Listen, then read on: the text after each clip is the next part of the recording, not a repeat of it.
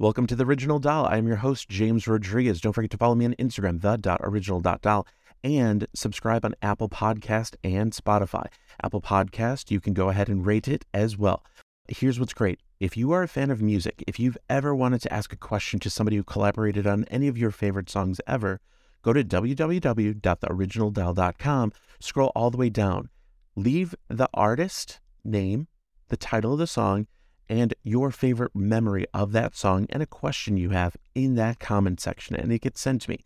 Then if I do in fact have any of those guests who collaborated on there coming up, I'll be sure to try to ask that question. So you can find it www.theoriginaldoll.com. Big shout out to my Patreon patrons. Thank you so much for your support through the years. Now on with the show. I've listened to a lot of your podcasts and I realized how good they were. And I've turned down a lot of interviews about Britney in documentaries, and I've turned it down. The Original Doll.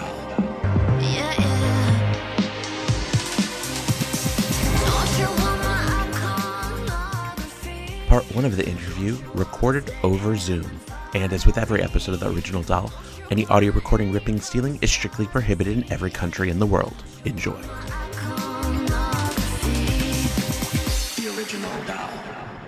All right, everyone, I would like to welcome you back to The Original Doll. I'm your host, James Rodriguez. On The Original Doll, I package music with the people who create it. We go behind the scenes and learn all about the village it takes to create these iconic moments in music. Thank you so much for being here today on The Original Doll. You're welcome. Pleased to be here.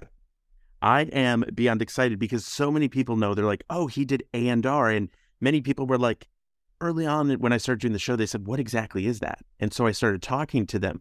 But before I get into your bio, can you give us your definition of what an A&R person does? Well, first of all, before we do anything, I just want to say the reason I'm doing this is because your podcasts are great.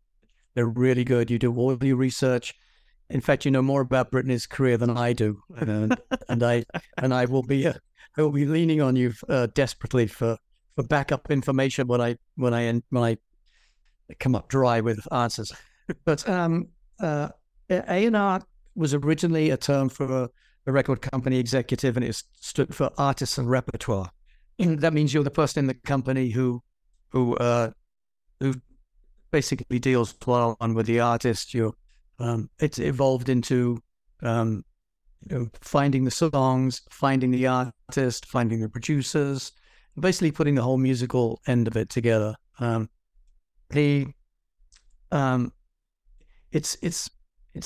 It's a weird job because you are really you are the main connection to the artist in a record company. When there's so many suits around, all doing things and all having different agendas, the artist needs to feel that it's not like me against them, because that happens sometimes. I've been on the other side of the desk as an artist and a songwriter, so I know exactly how it feels. And to have that A&R person who is artist friendly can make or break a record company, in my opinion. So it's basically what you are. You're just like the human smiley face for the record company who deals with the creative, the people who can put up with artist bullshit and stuff like that. There you go. Hopping out for a quick second, because you may say, who is James talking to? What are we talking about? Well, I wanted to get some of the information out there first so that you can see where we're going with this episode. And as with every episode of The Original Doll, any audio recording, ripping is strictly prohibited in every country in the world. So if you see any of these items leaked online, please report them to the webmaster. But today we are joined by none other than Steve Lunt, who was there during the development time of Britney Spears, the kind of trial period, if you will, from the ultimate official signing to Jive to putting together the, baby album, Oops, so on and so forth. And he got a very special shout out from Britney Spears on the In the Zone liner notes. She said, Steve Lunt, the greatest A&R guy in the world. Thanks for having my back and being on the same page. And those words, those things will come up in a ton of details. But what's been great with Steve is there were no questions that were off limits. We go through everything. We clear up misquotes, miscredits, Miss Spears. We go through it all. And what's been great is when people have talked before saying, oh, I think this song was a demo for or pitch 2. early on, those early albums, Steve would know. And Steve has all of these notes, everything. I mean, I thought I was detail oriented. He is very much so. And that's what's been great. We've been able to clear up things because the part I've loved about my conversations with Steve is that you truly learn a different side of Britney Spears. And I think as fans, it's really eye-opening and in such a good way that from the beginning, we knew Britney Spears very much knew kind of what she wanted to do with her career. She knew what she was doing. And when people talk about vocals and things like that, Britney's even said before, she's like, yes, there are these people are comparing me to this other artist. Yes, she has this great voice. She has this, she has that. But it comes down to the personality. Britney Spears's vocals have always come into conversation whenever people talked about the music. You liked it or you didn't like it. I always talk about the fact that Britney Spears' voice is so distinctive. Britney Spears knew how to tell a story and still does, which has been unbelievable. So we go through everything. And so Britney fans and fans of music, you're going to learn all about one of the biggest debut albums of all time. And we go through almost track by track on this album and the subsequent albums. So be prepared and make sure that you subscribe on Apple Music or Spotify or Amazon, because I'm going to be surprise dropping these, if you will, releasing them. But I wanted to let you know, now we're going to get right to this and be ready. There's a lot of facts that we're going to get. There's a lot of things that we've never even heard before. And we're learning all of that.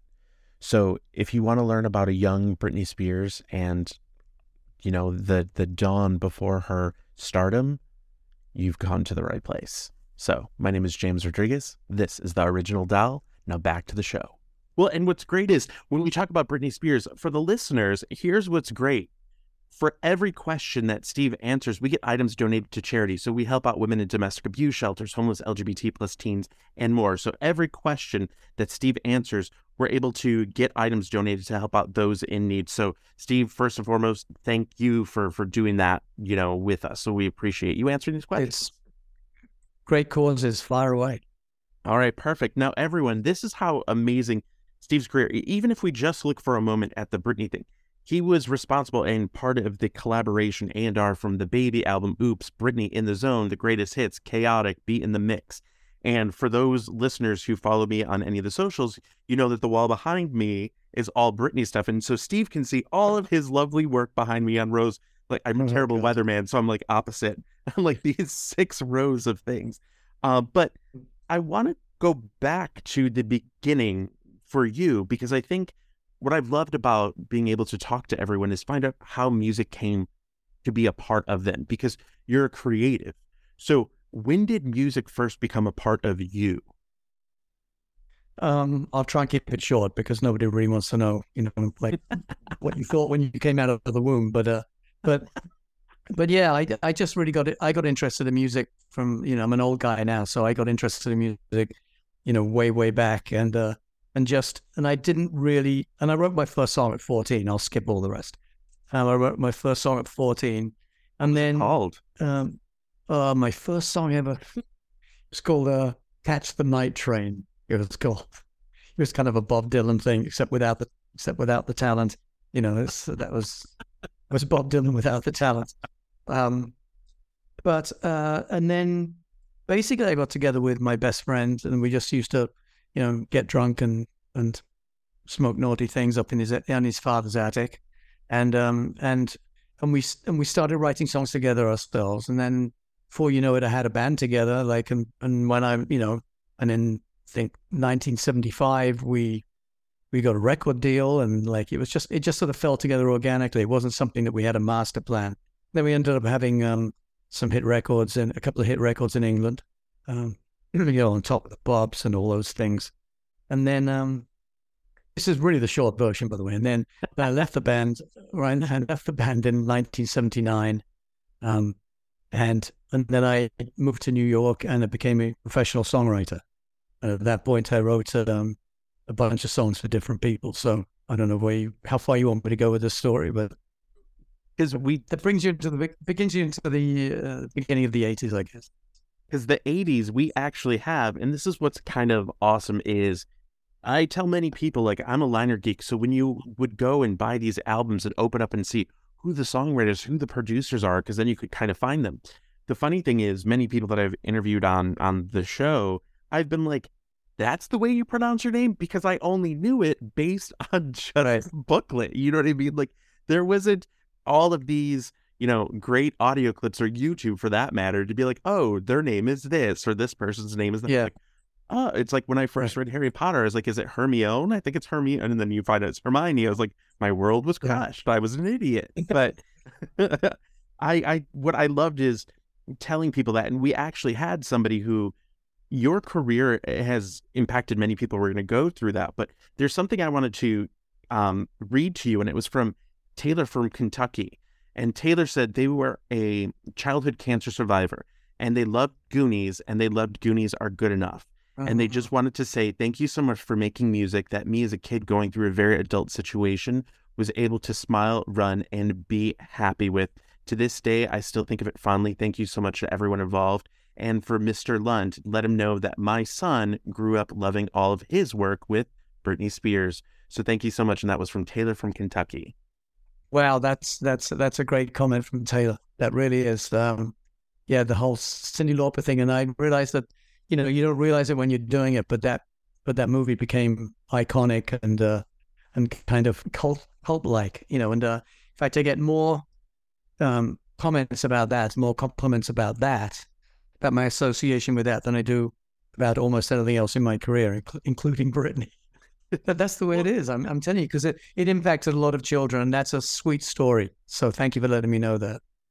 Well, and what I think is great is here you are, in what, 83, 84, like early 80s, working with Cyndi Lauper, and the She Bop, which you also worked on, and Goonies or Good Enough, couldn't be more opposite songs. Yes. Do you know what I mean? Yes. So let's rewind. How did you get involved in go for it. the Cyndi atmosphere? And also, many people were asking, how did it feel knowing that you had a huge hit with a song that was about, we'll say, self-love? So can you please ask Steve about that?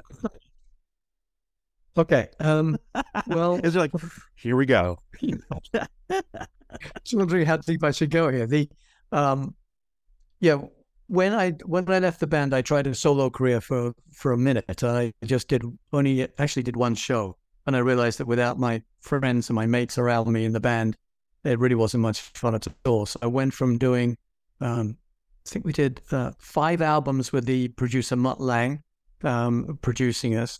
We had a couple of hits in England, and I'm only saying Mutt Lange's name here because the person who managed him was a guy called Clive Calder, who then managed us as a band, and that comes in later in the story, in the timeline. But then I did this one show, and I didn't really enjoy it, and I decided maybe I should just concentrate on writing songs as opposed to being a front man in a band. I just didn't feel like good anymore. I wasn't enjoying it. And I got hooked up with this lawyer, and then he was partners with this manager called Dave Wolf in New York, this is. And Dave Wolf managed Cyndi Lauper at the time. She was in a group called Blue Angel, and they were kind of like cult-like band, like doing rockabilly type of things. And then when she got dropped by a label, Polydor, I think it was, she got a deal with CBS. Forgotten the name of the small label she was on, but he asked me to write with her, and with Cyndi, and I tried, and the first time it didn't work, and then I just thought, okay, that's it. It wasn't like a big deal. She hadn't had a hit record. She was no one at the time, and then a little bit later, she called me up, and she said, and by the way, excuse me clearing my throat, but I've had a little bit of a cold recently. That's okay. She called me up and she said, Steve, because I had this little recording set up in my apartment in New York, in this tiny apartment. And it was before the days of computers and everything like that. So like the recording thing meant, I say it was a small setup. Obviously it was large by a laptop comparison, But so, and it was, tape. It was not digital, so it was quite clunky. Anyway, she called me up and said, Steve, I've been writing this song with this guy in town, and he won't let me sing it the way that I want to sing it. Can I come round to your place just so I can lay down a vocal on it? I said, sure, come around. So she came round, I think with a 6-pack of Guinness, I think, and we sat down and we recorded this vocal, and we spent about an hour doing it, just a quick demo vocal on it, the way she wanted to sing it. I didn't give her any direction. She just wanted to get something out of the system. And at the end of it, she said, so what do you think of the song? And I said, actually, Cindy, I don't really like it that much. And she said, no, it's shit, isn't it? You know, she just really wanted to get this out of her system. And because I'd been an artist myself in a band, I knew how that felt. You know, sometimes you just got to get it out and have a look at it.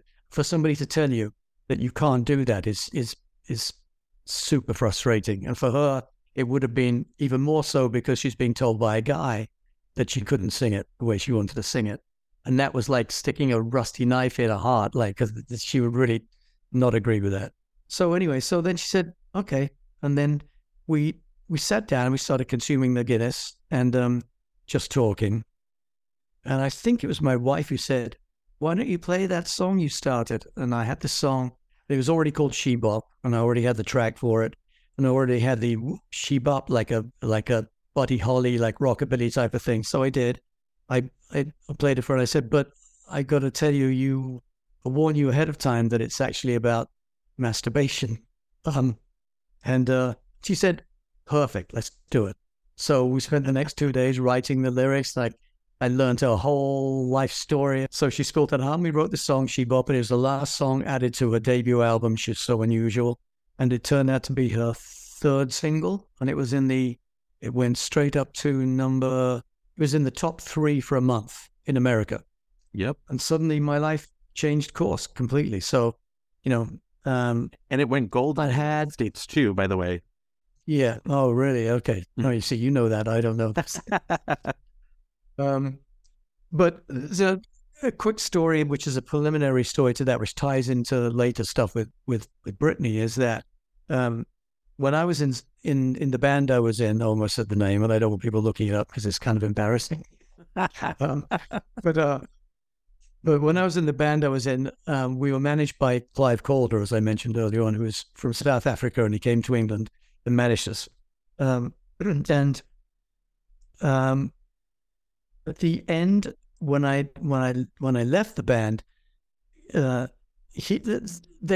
our publishing deal was with him and with Warner Chappell, and I said I'd really, I wanted to get out of the publishing deal because I wanted a career as a solo artist, and I thought that might help in going into labels and getting a career going and everything, and I made the mistake of going to a lawyer and the lawyer writing Clive a letter and saying he's no longer in the band, releases his publishing, to which Clive said, basically, fuck you. It's signed here, it's a contract, get lost. So then I spoke to Mutt Lange, who's the famous, legendary producer Mutt Lange, who, if people don't know, has done Everybody, and they should look it up. Because it's too late for me to get including Britney Spears for the Britney Spears including listeners. Britney Spears, yes, and Backstreet Boys, yes. And I said, what should I do? Because he was from South Africa and he knew Clive like the back of his hand. He said, write him a personal note yourself. Don't get lawyers involved because he'll just say no for the sake of it if it's a lawyer. So I did. I wrote him a letter, and then by return of mail, he said, you're out of your publishing deal. Here's all your publishing back. Wow. Good luck with your career and everything. It was literally that easy. It's just how you approached people, And that was another lesson I learned right there. So that was a big change in my life right there, because going from being handcuffed to being a free man was liberating, literally liberating. So that, when I got the deal with Cindy, I had all my publishing to myself, and suddenly I was a hot property because I had this hit record out there and I had all my publishing. So, for a while there, I was doing great. The phone was ringing off the hook with publishers I learned so much in this period about the music business, from being an artist, into suddenly turning into a professional songwriter. And I say professional songwriter with quotes, it's a weird business to be in, and you learn about business the hard way. But that was the first time yet in my life which made a massive difference to my life. But I wondered back, so like 1983, 84, you though writing this song and a woman singing a song about, masturbation, like how did the label, like, did you ever hear like how the, especially because clearly making it a single, there's faith in that. Do you know what I mean? Like, no, well, I'll tell you what happens because we wrote it and we kind of wrote it in code. Nobody knew what bop meant except for us. Bop was the verb as far as we were concerned for doing it, for doing the dirty deed. So, and we said we wanted to make it sound as innocent and a sing-along that the head of her record company, which is Portrait Records, I just remembered, and Lenny Pizzi was the chairman, the owner of that label. We wanted to make it so innocent and sing-along as kind of how twisted we were. It wasn't meant to be twisted. It was just like, we want to write this song, but we don't want it banned before we even get it off the ground. So let's just make it kind of, innocent. So that's what we did. In fact, nobody knew what it was about until after it was released.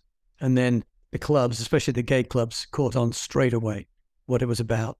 And then it became part of it's actually entered music history because there was I think it was the Dirty Dozen or the Dirty 10 or something that this politician's wife, Tipper Gore, entered when she went in front of Congress here. And there's all these 12 songs. There was a She-Bop, there was a Prince song, there was a bunch of songs that they thought were not worthy of our children hearing and that we should put stickers on them. And that was the beginning of the whole revolution when they started putting warning stickers on records. So we were part of that. So I'm one of the Dirty Dozen. Well, and the funny thing is, like, on that, it was like, you said Prince was on there, Madonna was on there, Twisted Sister was on there, Black Sabbath, and Sheena Easton, I remember too. Because the crazy thing is, like, good company, right? Yeah, well, that's the whole thing. You look at it and go, these are not like even like one-hit wonders. These are icons and titans of the music industry, and all those people really made their imprint in the 80s. Because I look at that, like, we talk all the time about like where was music at the time. In like 83, you had Madonna coming out, you had Janet Jackson slowly with her first kind of couple albums. That this was the beginning of a whole different generation of icons and things like that. So of course, when they're like, we're going to put, parental advisory on there, people are like, that's going to hurt their business. It's like, do you not know anything about artists? You tell them not to consume that, they're going to consume that. Like to me, it had the opposite, you know what I mean? Impact, because people know Darling Nikki, you know what I mean? So it's, but most people couldn't tell you what Tipper Gore looks like. But, go past that. True. So from there, then all of a sudden you're, good enough, which, I think it was changed by the label to tie it to Goonies are good enough.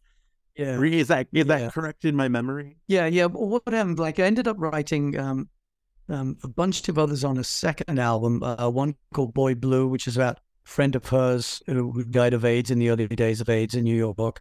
There's another one called 911. I wrote the B-side of... We wrote the B-side of True Colors. Yeah, the B-side of True Colors, which when had singles and there were B-sides, you actually hadn't got as much money from... but wow, you're good. You're good.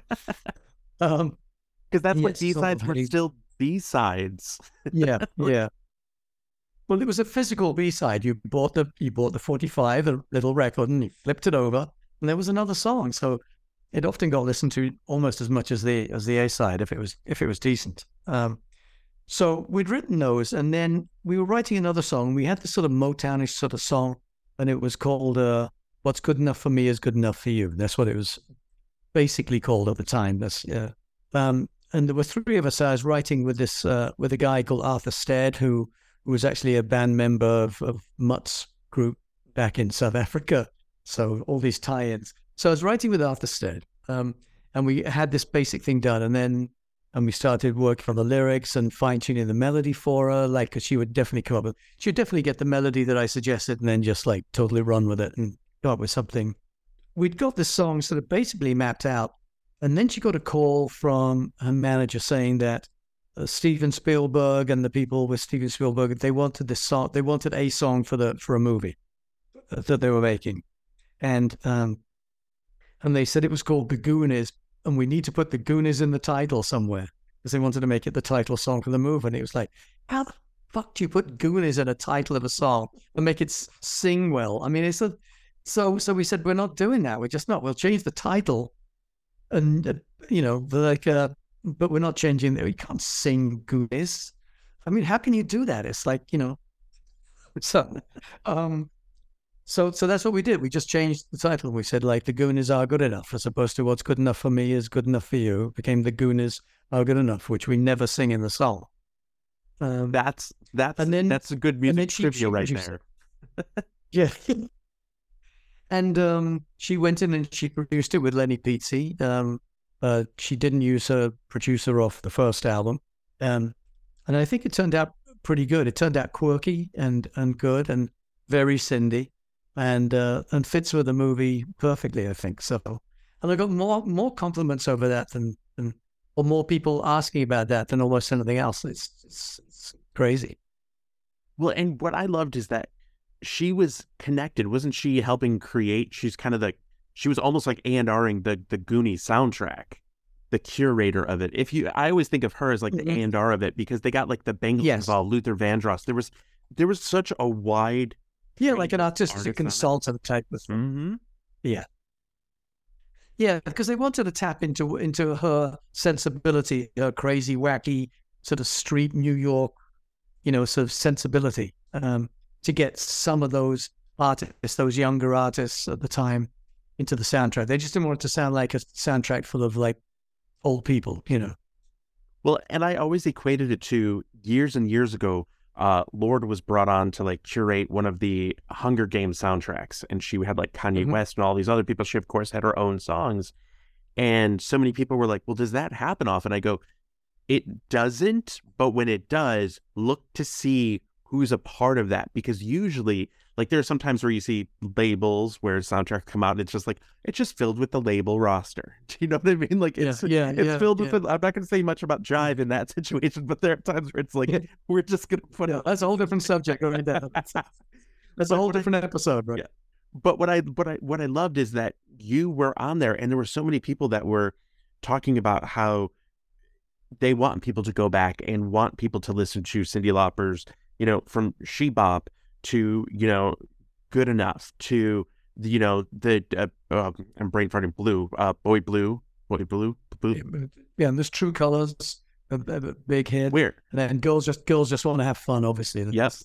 But about how, like, for the LGBT community, those that were impacted by AIDS during that, you had many people who didn't acknowledge that it was existing at the time. And here was this creative woman who, and I think people often forget how early on Cyndi Lauper was an ally for, you know what I mean, for the LGBT community. Yeah. Almost from the first day I met her, to be honest with you. She was an ally of all different types of outcasts, is the way she would describe it. People who just didn't fit in, because she never did, and she just totally identified with them and sympathized, and she's put her whole life into causes like that, which is admirable. Hopping out for a quick second to talk about Boy Blue. As many listeners of the original Dial with James Rodriguez know, oftentimes I talk about the impact that many of these artists, specifically the female artists, have had on with the LGBTQ plus community. And Cyndi Lauper is no different. As a matter of fact, just 2 years ago, she gave an interview to Vogue magazine, and she talked, saying that Boy Blue was a tribute to her childhood friend named Gregory Nuttall, who ultimately succumbed to the disease. Now, she gave this quote, and I wanted to keep this in because I thought it was amazing, and I thought what Keaton Bell did in this interview was amazing. Cyndi Lauper's quote was, "I was told it was an unpopular cause, but I've really only ever believed in unpopular causes." Lauper recently told Vogue, "I've always seen my job as trying to shed light where there's darkness. Where there is no love, you give love, right?" Well, it goes on to say, Cyndi Lauper continued to give back And in 2008, she co-founded True Colors United, an organization that aims to prevent and end homelessness among LGBTQ plus youth. Now, I wanted to bring this up because this was at a time, I talked before about Together Again, Janet Jackson. That was released in 1997, 10 years after, and we learned in interviews, and Jimmy Jam and Janet Jackson have talked about Janet's label at the time, and those powers that be, did not want a song about, referencing or talking about AIDS or having that sort of song on an album. Janet Jackson fought that, and it would become one of her biggest hits. But I think it's important to note that this was 87. For those who know about the AIDS epidemic, HIV in the 80s specifically, it was considered the gay cancer and everything. And so many people didn't even acknowledge that word, AIDS, HIV. And there's a whole history, and I just, implore everyone to kind of check out those books, those sources for that, because there's not, I can't go into the whole history of it because it's so complex and I don't want to shortchange anything. But I thought it's important that here's an artist, Cyndi Lauper, at the height of her Cyndi Lauperness, if you will, that she chose to put this song on an album and then ultimately release it as a single. That to me is what's always been amazing about Cyndi Lauper and so many others. And so I want you, and have no fear, I always send out links about these songs so you can purchase them. You can purchase the digital versions, you can find on Discogs, the vinyl, or anything that is released. But I want you to take a listen to this and remember, this was created, in 1986, 85, 86. It was released in the summer of 87. But take a listen to that and really think about those lyrics and think about this is 1987, when oftentimes we hear about artists like Madonna or Lady Gaga, label or management powers that be telling them, do not speak about these things, do not do that. But these artists have embraced the community, and the community has embraced these artists. So I wanted to pop out on that. So let me know what you think, and don't forget to message me and follow me on Instagram, the.original.dal. And there's also Patreon, where you can, for as little as $1 a month, subscribe and join in and support the show so that I can keep this free and open for all. But we're going to get back to the show. Now we'll skip on. So we're mid 80s at that point. Now, we know it's about another 10 years before the world collides of, you, Jive, Britney, and everything. What happens from Goonies Are Good Enough, 85, 86 until the mid 90s? Where are you at? Songwriting, producing, where were you at creatively? Both of those. I was songwriter. Literally, as I said in quotes, in air quotes, I was a professional songwriter. It's like, you don't have a business card for that, but that's what you are. And I learned how to write with other people, different types of people, writing different types of songs that I would never perform myself, but were right for other artists. And, and I did. There was I can't even remember half the people, Joan Jett, Peter Frampton, Felix Cavalieri for the Rascals. I can't even remember, to be honest with you. There's so many, and I had a few hits as a writer, but it's tough going. Mariah Carey used to sing all my demos. Now this is something you wouldn't know. You just opened the door. Yeah. Here we go. Okay. For the Lamley, okay. Mariah Carey fans. Yes, for the Mariah Carey fans. Okay, I was working with this Puerto Rican, New York singer called Brenda K. Starr. She was part of that whole Latin hip hop scene. And I wrote and produced a couple of hits for her, mainly dance hits here in New York. They entered the pop charts too, but one was What You See Is What You Get, and the other was called Breakfast in Bed, I think. And she would do this live show, and she was funny because she's half Jewish and half Puerto Rican. She was big in the New York gay scene as well. They just totally got off on that over the top type of presentation that she did. And she was young. She was 17 or something. She was a young girl with a very nasal voice. And we used to do these demos. But then she said, you ought to get my background singer who's singing with me now like to come and sing the demo. She can imitate me, great. So I said, fine, send her over. So she sent over another 16-year-old, and it was Mariah Carey. And she came like all dressed up like you'd expect her to do, like she was going to a prom or something, to sing a demo in my crappy apartment. And she would sing, and she'd put on this Brenda K. Starr voice, like, what you see is what you get. Like, just, and then in between takes, she would suddenly go, like, do all her Mariah Carey-isms. It was like, in order to get her voice loose. And I think also to show me that she could sing. But she used to say, and this was like a couple of years before she had the second album was like 87-ish, because that had, I still believe, you also had a song on there, I believe, with her, What You See Is What You Get, because there was a Britney one called What You See Is What You Get. Yeah, I know. Yeah, I know that. But the Britney one. I wish I'd written that one.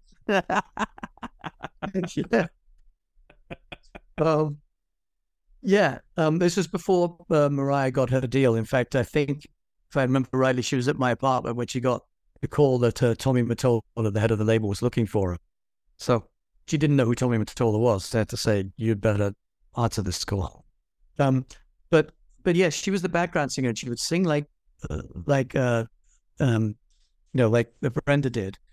And I found out, and she was the only demo singer, in fact, any singer I've ever worked with, who not only warms up before she sings, but she warms down. She spends like 10 minutes warming down her voice. At least she did, because her mother was an opera singer, and her mother taught her all these techniques, with her voice. So she'd do quite extensive warm-ups before we'd sing to open her voice up.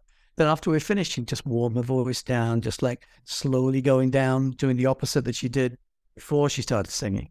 And the only person I was ever, and she was so professional and so great at 16, Well, and it's one of those things where, like, what I loved hearing about Mariah Carey in general, she's like, yeah, I used to do these demo things. She's like, I just wanted to get in front of people to kind of show them. And it's also like, there's that skill set, there's that muscle. When you do a marathon, you don't just stop at, the end of you like continue to walk to cool down a bit. But what I wanted to talk about a little bit there is, oftentimes we talk about background vocalists and demo singers and things like that. People are like, why does that person try to sound like this person on the demo? Why does that person sound like that? So, Steve, can you explain, like, why would Mariah Carey try to mimic the sound of Brenda K. Starr for Brenda K. Starr's background sort of thing? Well, because as songwriters, we were trying to sell that song to Brenda K. Starr's label, a manager, and we wanted them to know what it would sound like with Brenda's voice on it. If you put Mariah's voice on there, like doing what she does, there's no way that Brenda would. It would have just freaked everybody out. It would have freaked Brenda out, and she wouldn't have been able to sing like that. So you want to have something that's relatable, so that when Brenda gets on there, she feels like, yeah, I can sing this. Now it's funny because at times Mariah would sound more like Brenda than Brenda, and Brenda would say she would have problems imitating Mariah imitating herself.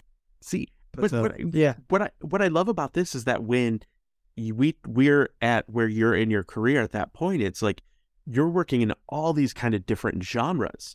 That it is, Brenda K. Starr is a completely different artist than Cyndi Lauper. Like, Brenda K. Starr was not created as the next Cyndi Lauper kind of thing. They had their own distinct flair. So you're working with these people. You get to the Mariah Carey thing. Of course, I didn't know. I think most people didn't. This is kind of another awesome thing. So then from there, where are you at by like the mid 90s? Okay. What had happened is that I worked so hard and at doing the writing and producing thing, and with some success, I'd had some hits, but I was running out of steam. I know in your interview with Joshua Schwartz, he said I just had enough at some point, and I just gave up and I just went into real estate. It was kind of like that with me. I was feeling burnt out.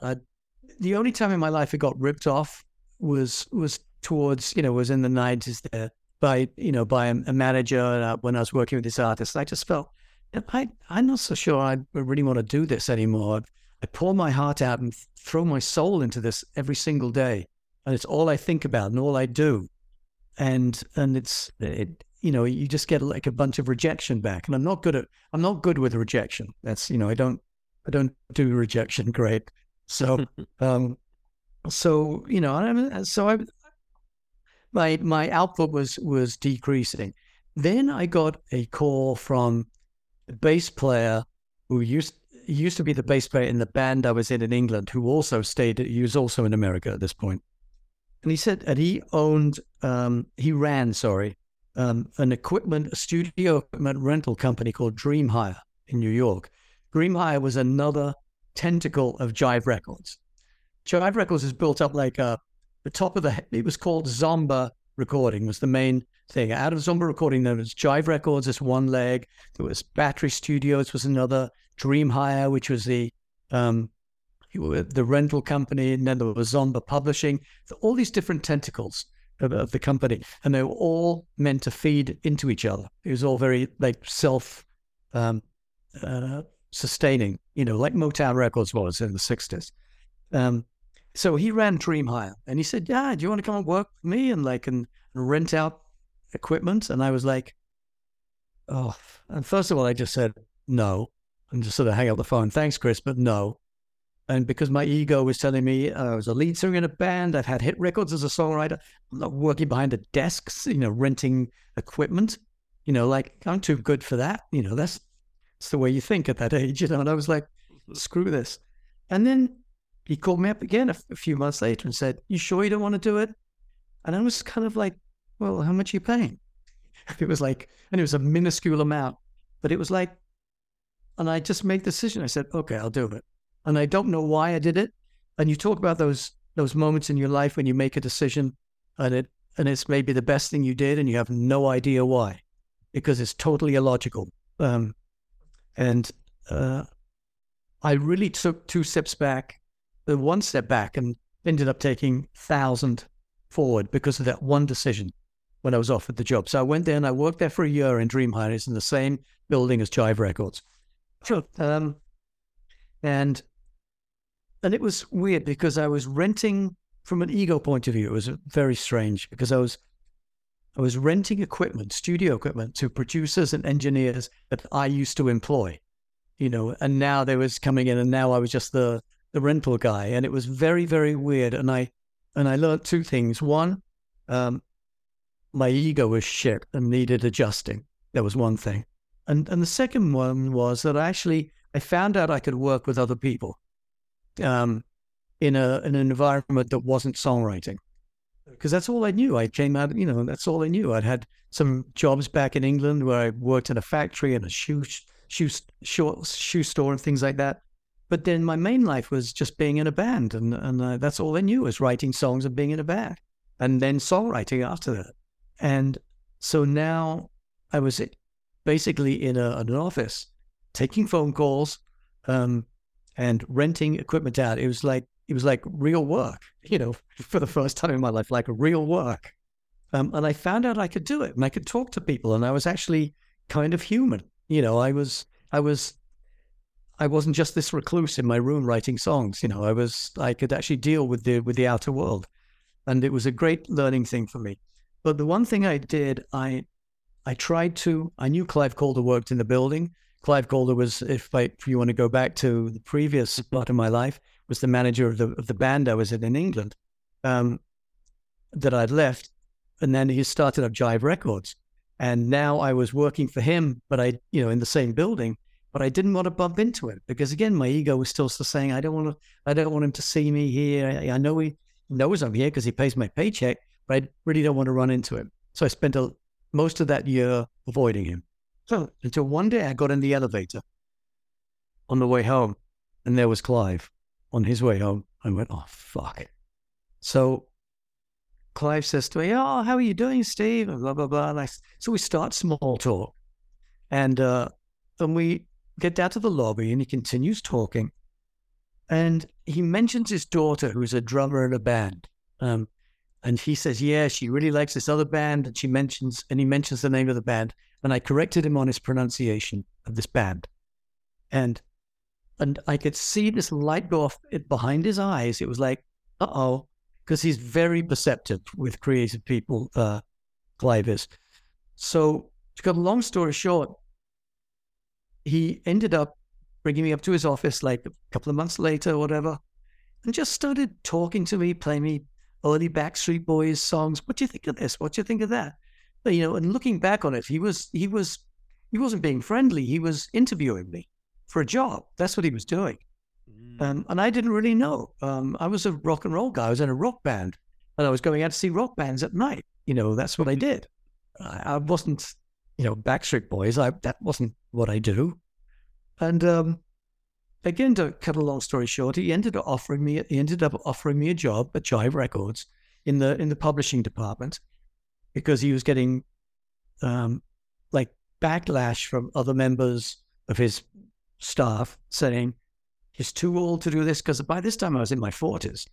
And you don't hire somebody for their first time at a label in their 40s with no experience. And he said, no, that's an asset. He's got age, he's got experience. I've worked with him in a band. He's the first person up to do an interview at 6 o'clock in the morning and travel, 50 miles to do a radio interview with a college radio station with 10 listeners. He's got a work ethic, which I do. So he gave me this job, like off on the side, so I wouldn't offend anybody. And I did well in that job, in the publishing. And then he brought me over to A&R, and I got this low kind of job in A&R there. And then Britney entered our lives. And again, my life changed for another time, the second or third time in my life, which Clive Cole has been able to influence my life. Yes. So I'll ask a question away. Otherwise, I'll keep going. See, no, I love this, because many of the listeners, we hear all these different stories about how Britney came to be. So many people would say, oh, it was an overnight sensation. It was this and that. And I remember, a lot of the listeners, when I started talking about Baby One More Time was actually released in August, but promo for that was happening in summer. They were sending out like clear book bags and things like that. Like they had an 800 number to be like, call and listen to the snippet of this new song sort of thing out there. And I think many people look and go, oh, it's just October 23rd of 1998. That's when everything kicked off. And it's like, but there were so many different things that happened right before that. So here we are. So listeners, buckle up. Here we go. We're going to get right into the nitty gritty of the original doll, Britney Spears. So many times, so many listeners have said,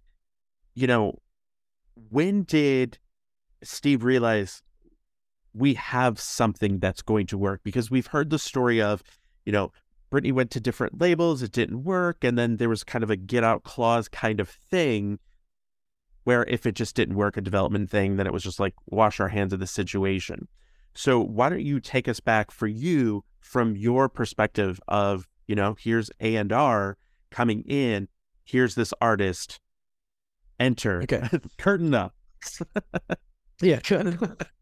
Well, first of all, I'll just backtrack a month or two before that, because Clive had hired me.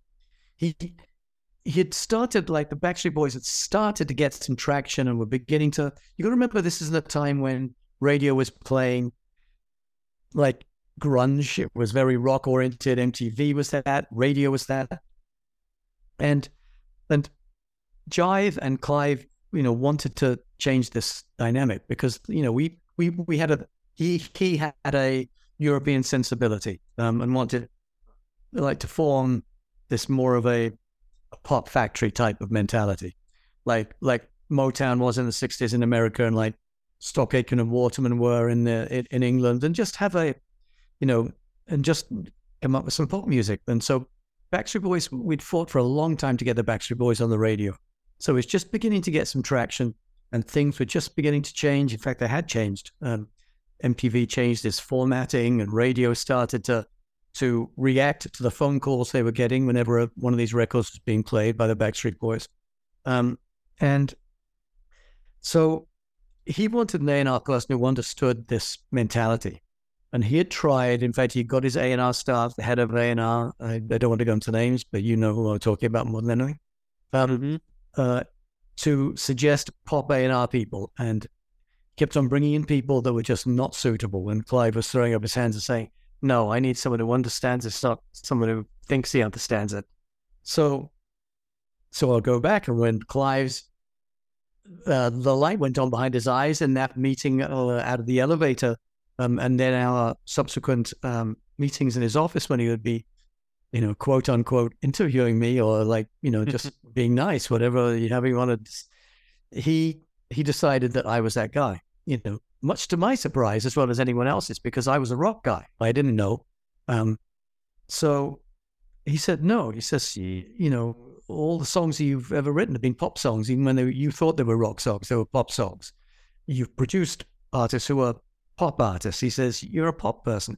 You understand the English mentality of the pop music factory type of way of going about making pop music, but you've lived enough in America that you understand the American sensibility towards that. He says, you're perfect for this.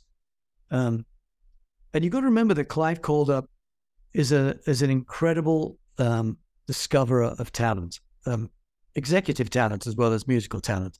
He discovered Max Martin, he discovered Rodney Jerkins, discovered Teddy Riley from the New Jack Swing era.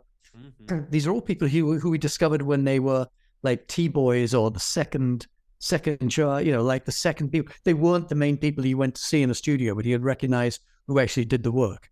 And he always believed in things being a meritocracy, which is a word which will come up a lot, I think, and when I start discussing Britney. There's a meritocracy. You have to be there because you deserve it. You can't be there on name alone. You have to bring something to the table on merit.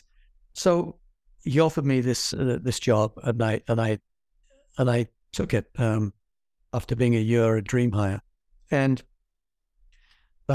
this, I must admit, my first entrance into A&R, I don't think it was welcomed by some of the other A&R people at the label, because I think I was considered Clive's boy because I understood pop music, and Clive took me under his wing in that regard, and confided in me things that he wouldn't confide in them. So I think they felt a little threatened by me, and it wasn't my intention. I'm certainly not a confrontational person. So Britney, it was Larry Rudolph who brought Britney to our attention. He gave a copy of the tape, which I still have, by the way, of the song that got us interested. I've still got that song on cassette, and he gave it to the head of A&R. The head of A&R had played it around to the other A&R people at the label, and they had passed on it. They said, no, this is not good. Just as Larry Rudolph, when he played it to other labels, they'd also said, no, this isn't good enough. So head of A&R said, he brought me into the office one day and said, Steve, what do you think of this? I don't know if he was that concerned with my opinion. I think it was a political thing because I was Clive's boy. So he played it, and he showed me the pictures that she had sent in, and I still got those too. I still got all the demo materials that she came in with. And I said, there's something here, because we had the Backstreet Boys, and we were looking, the basic criteria, and you might know this already, in fact, I'm sure you do, but the basic criteria we were after, we were modeling this on what happened in the 80s, 10 years ago. And there was New Kids on the Block, and then Debbie Gibson came out, and Tiffany. There was a girl equivalent to the male boy groups. And so, we were kind of after someone who could fill that for us. We weren't looking for a Mariah Carey or a Whitney Houston. We were looking for someone who was teen and who understood that market, and the same people who went to see Backstreet Boys, their girlfriends would like that artist. We were after someone who was compatible. So I said, I think there's something here. I really like what I'm hearing. I don't think she's singing this song right. It was a sung in the wrong key for Britney, and there was all this, that, and the other. But there were parts in the song where she raised her voice into a different thing and did her own little licks at the end of it. And I said, I think there's something here. This is worth investigating. This feels good to me. The next thing I knew, we were doing our weekly A&R meeting, and in walks this girl, Britney, with her mother and Larry Rudolph. And she was as nervous as all shit. And your heart goes out to someone like that, because when you're 16 years old in front of a it's not just an office, it's a conference room with a long table with like 8 to 10 sort of, suits around who are twice, 3 times our age, whatever. It's really difficult for that. And I really felt for her. Anyway, so they said, so could you sing something for us? So she starts to sing, and you must really know this story too, but the thing I remember more than anything is her eyes rolling back in her head like she was about to faint as she was singing. Mm-hmm. And I remember thinking this crazy thought, if she does she do this all the time, or is she just nervous? Because this would be like, it's kind of a great image to see somebody do that if she's doing it on purpose or if it's part of her presentation. But it wasn't. She was just like scared shitless. Anyway, so she sang, and then we got her to sing the national anthem or something because she didn't really want to sing anything else. And she was in this little summer dress, and her mother was sitting there all nervous, and Larry was doing his usual manager thing, like pumping her. He wasn't a manager at the time. He was just a lawyer, quote, /manager. And, he's probably, this is great, this, that type of thing. But Larry was kind of in awe of Clive Calder to begin with. So it's like whatever Clive said kind of went. So after that meeting, we all said our goodbyes and everything. And then we had a meeting, and basically Clive said, I agree with Steve. We should do this. Let's do something here.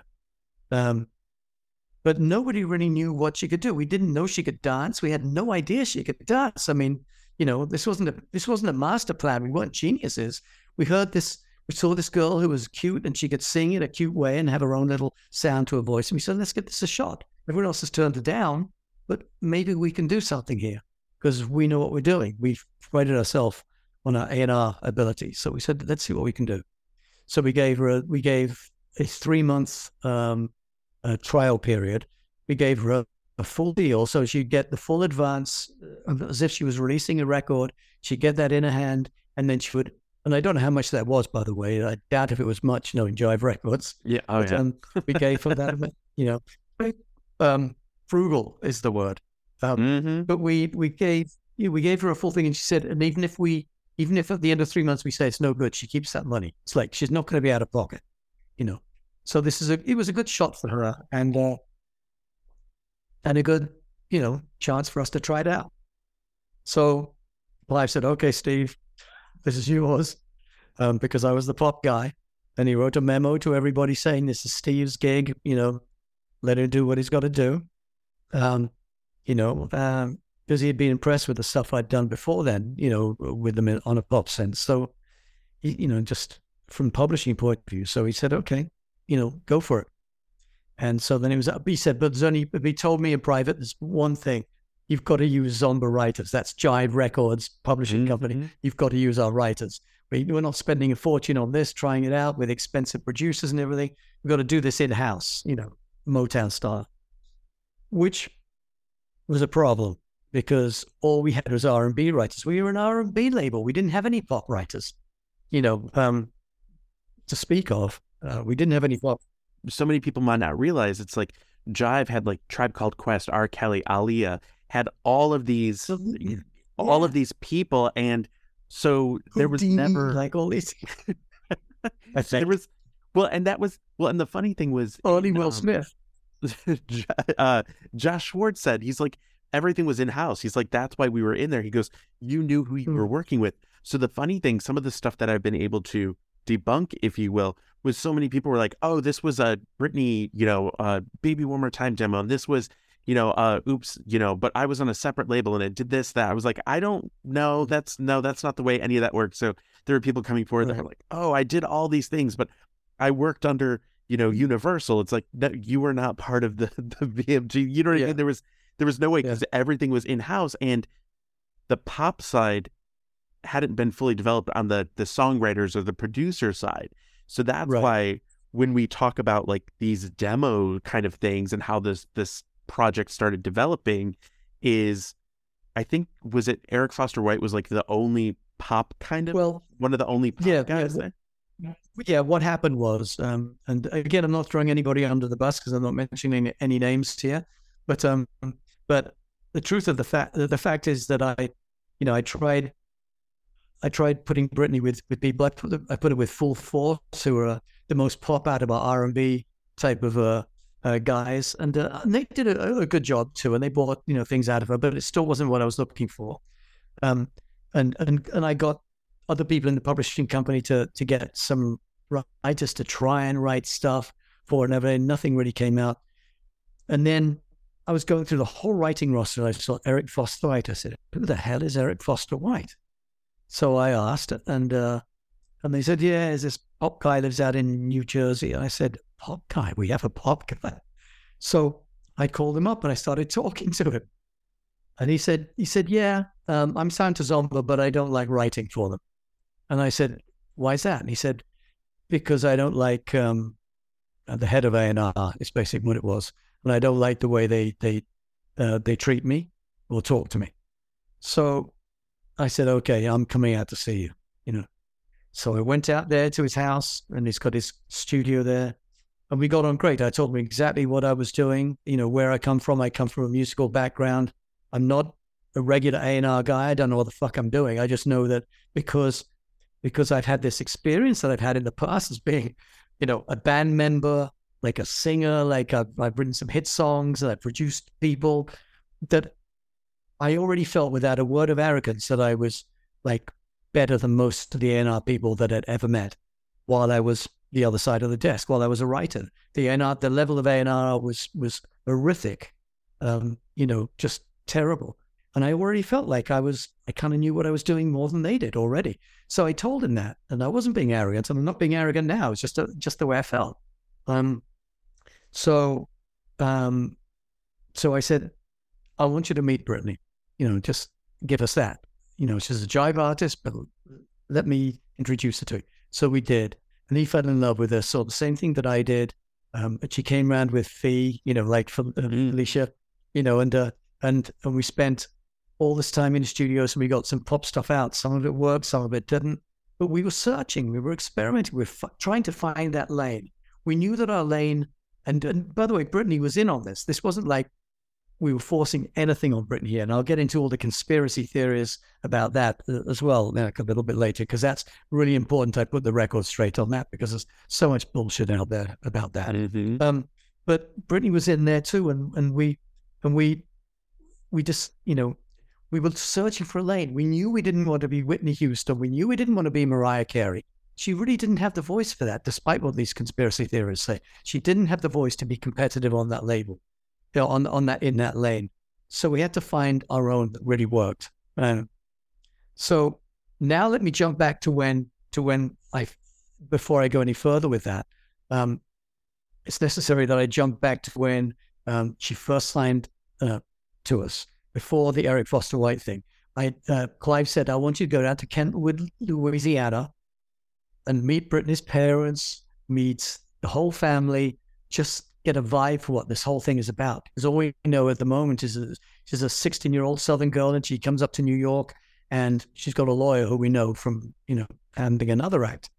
And that's all we know. Like, find out more. Let's just see what we're in, see what she's into and everything. So that's what I did. I went down there, got picked up at the airport by a father in his pickup truck, and chewing tobacco and spitting it out the window and all this thing.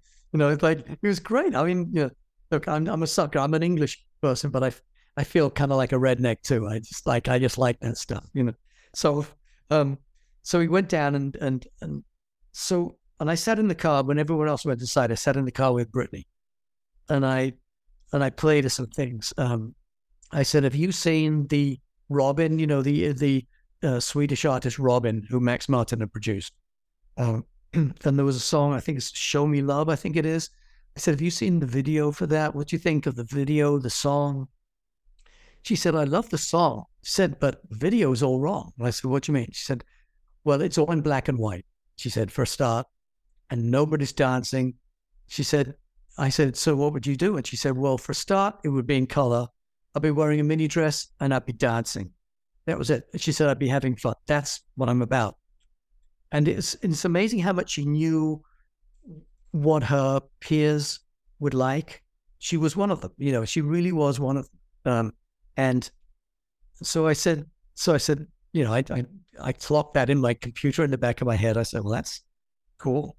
Then I played her a song by the Jets, a song called You Got It All, which was a hit for the Jets. And I said, so what do you think of this song? She said, I love this song. She started singing along with it in the car, and I heard her voice. And he was like, holy shit, this could actually work. I'm beginning to get a feel for who she is at this point. There was this teen thing. There was this innocent thing about her, but it was like a energetic sort of innocent. It was like she wanted to sort of throw innocence in your face, if that makes any sense. She was kind of she knew she was like ultimately the schoolgirl in the Britney One More Time, in the Baby One More Time video. That was her. That was her idea. Totally her idea. And that's what she was kind of telling me without knowing she was saying it in that first day when I went down to Kentwood. So I learned a lot about her at that point and met her parents, which is, that's a whole different story because we can get into that too, about the parents and the father at that point in the very early days. So now I'll spring back. And so now we were with Eric Foster White in New Jersey, and she's the same girl trying out these things. We didn't do the song You Got It All because it's a cover song. We were just trying out new stuff that Eric and a couple of his friends had written, and he was writing songs for her, and some of it worked, some of it didn't. And then, so through this 3-month period I had with her, we were trying out all these things, all experimentation, see what she was comfortable with, what she wasn't comfortable with, and not letting it lead the way, but from my experience and from Eric's experience, I mean, I've got enough experience to be able to read singers because I've worked with them all my life. And having worked with Mutt Lange, she's the best coach of vocalists I've ever met, and the most demanding. So I know nuances. I can tell you things as soon as I hear a voice about what they're good at and it's just something I know I can do. So I knew that with Britney, and I knew what song she was comfortable with and which one she was struggling to get. And it can be for all sorts of different reasons. It can be a vowel sound in a word that some people can't get soul into, that they can't sing properly, or it can be pitch, like you can sing down here and you can sing up here, but the thing in the middle, sometimes certain notes you just like can't really get with any confidence. So I started to sort of take all that in, and I realized that Eric was really good with that. He was like, he became my first ally in the Britney project. I hate that word project because it makes it sound so cold, and I used to hate that as a writer. So I apologize for using it just now. It wasn't a project. It was a labor of love is what it was. That's what it was. It was a labor of love. And it was hard work, but it wasn't, if you understand what I mean, because you knew you had something. And I've always accepted the challenge of doing things like that. And, there was no lane, there was no real blueprint for what we wanted to do with it. I had to find it. So anyway, it gets to the end of this 3 months, and we still don't have anything that I feel is strong enough to put forward to Clive. So, I put some stuff forward, but he didn't really think it was that great. He liked it. He thought, it's interesting, but, Clive is a hit man. He wants a hit single. That's what he wants. That's what keeps the company's lights on. That's what makes careers, it's the hit single. And that's what he was wanting, or at least the direction towards a hit single. So then I said to Eric Foster White, I said, Eric, he didn't want to do it initially, but I said, You Got It All. I know it's a cover song, but we got to do it. I want to hear her voice on that song. So we did it. We got her voice on the song. And then the next day in our meeting, I played it for Clive. Clive says, we got it. We got a direction. We got something that we can deal with. Let's make this deal permanent and say we're going to make a record. So that's what we did, and this was literally almost like kind of with a week to go. This was like, this thing almost didn't happen. Like all those records on the back wall there almost didn't exist because other labels had turned it down, and we were like, week or two away from passing on ourselves.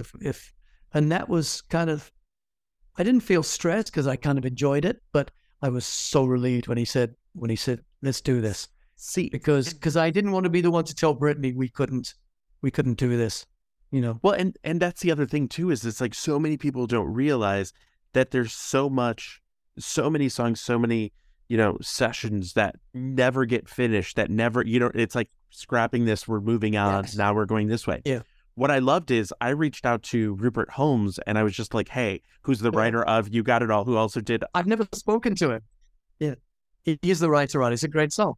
So I'm hopping out here because I have an episode from a few years ago where I talk extensively about You Got It All. And I actually even reached out to the songwriter.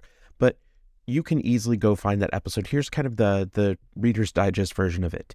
So Rupert Holmes was tasked with writing a song for a group, and the lead singers, it was the group The Jets, the lead singers, or the lead singer, I should say, was going to be doing the leads on it. She was about 12, 13 years old at the time. And so Rupert said, how do I create a song, a love song for a girl that young? Like, how do I not make it basically super cheesy and things like that? And he said, at the same time, I thought, how great would this be? Because I can write a song that maybe my 10-year-old daughter's friends would know, and she could say, hey, my dad wrote this song. So he wrote this with all of that in mind. The song would end up becoming a hit single. And for the Jets, this was an amazing success for the song. Sadly, Rupert Holmes' 10-year-old daughter, Wendy, died before the song really got its shine. So the song was about innocence, and he wrote this with his daughter in mind. So I wanted to point that out. Like I said, the full episode of that is, you can just scroll through, just like with every episode on the original dial. You don't have to really listen to those in order. You can kind of hop around. But now back to the show. I didn't know that was what it was about. Oh my God.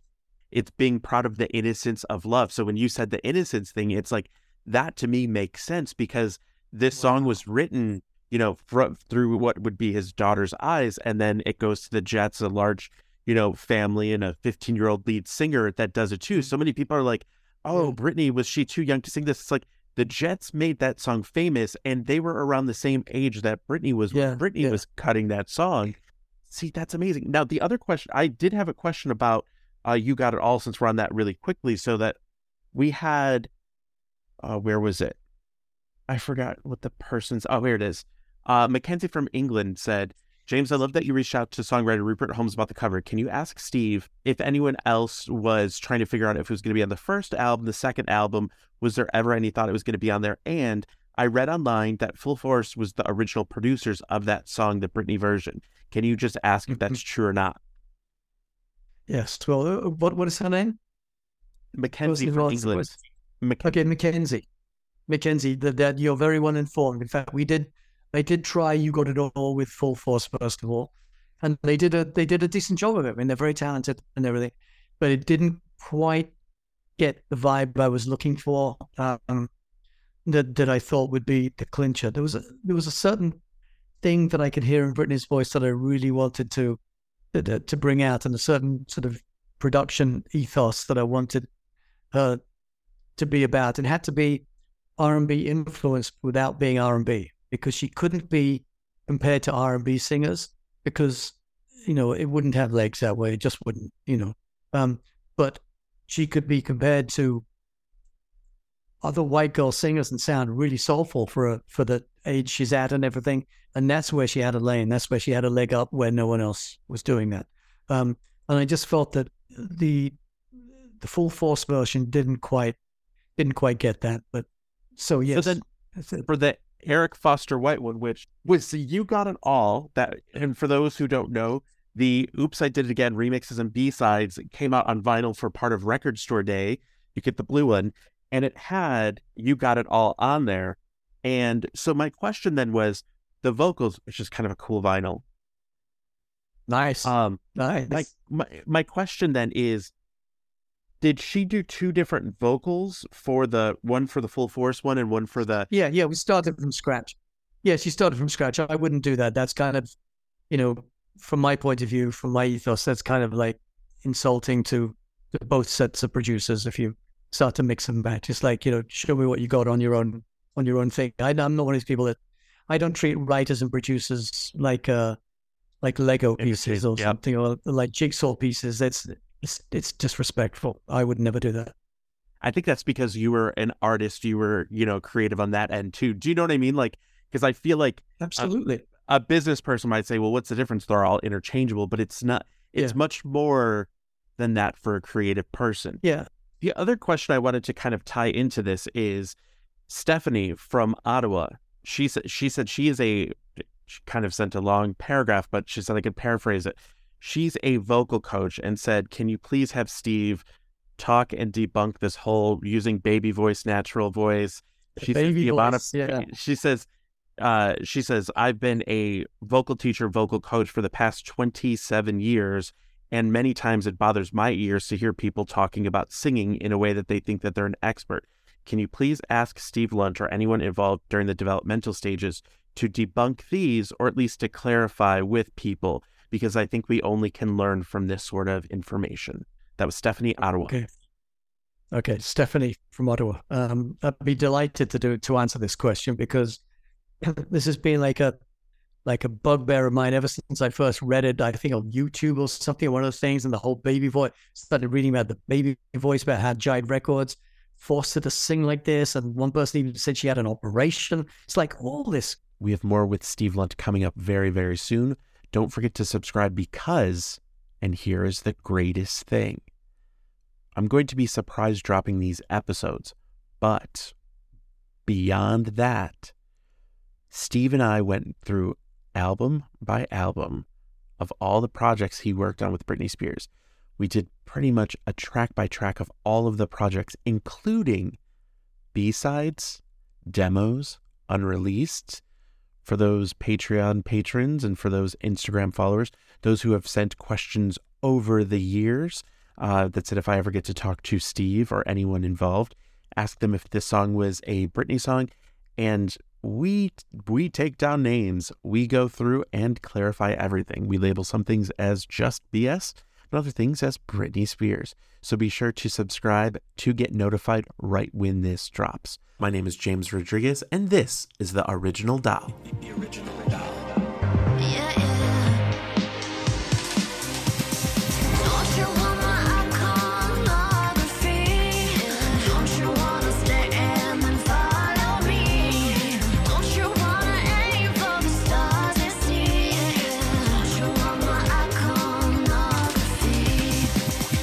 original doll.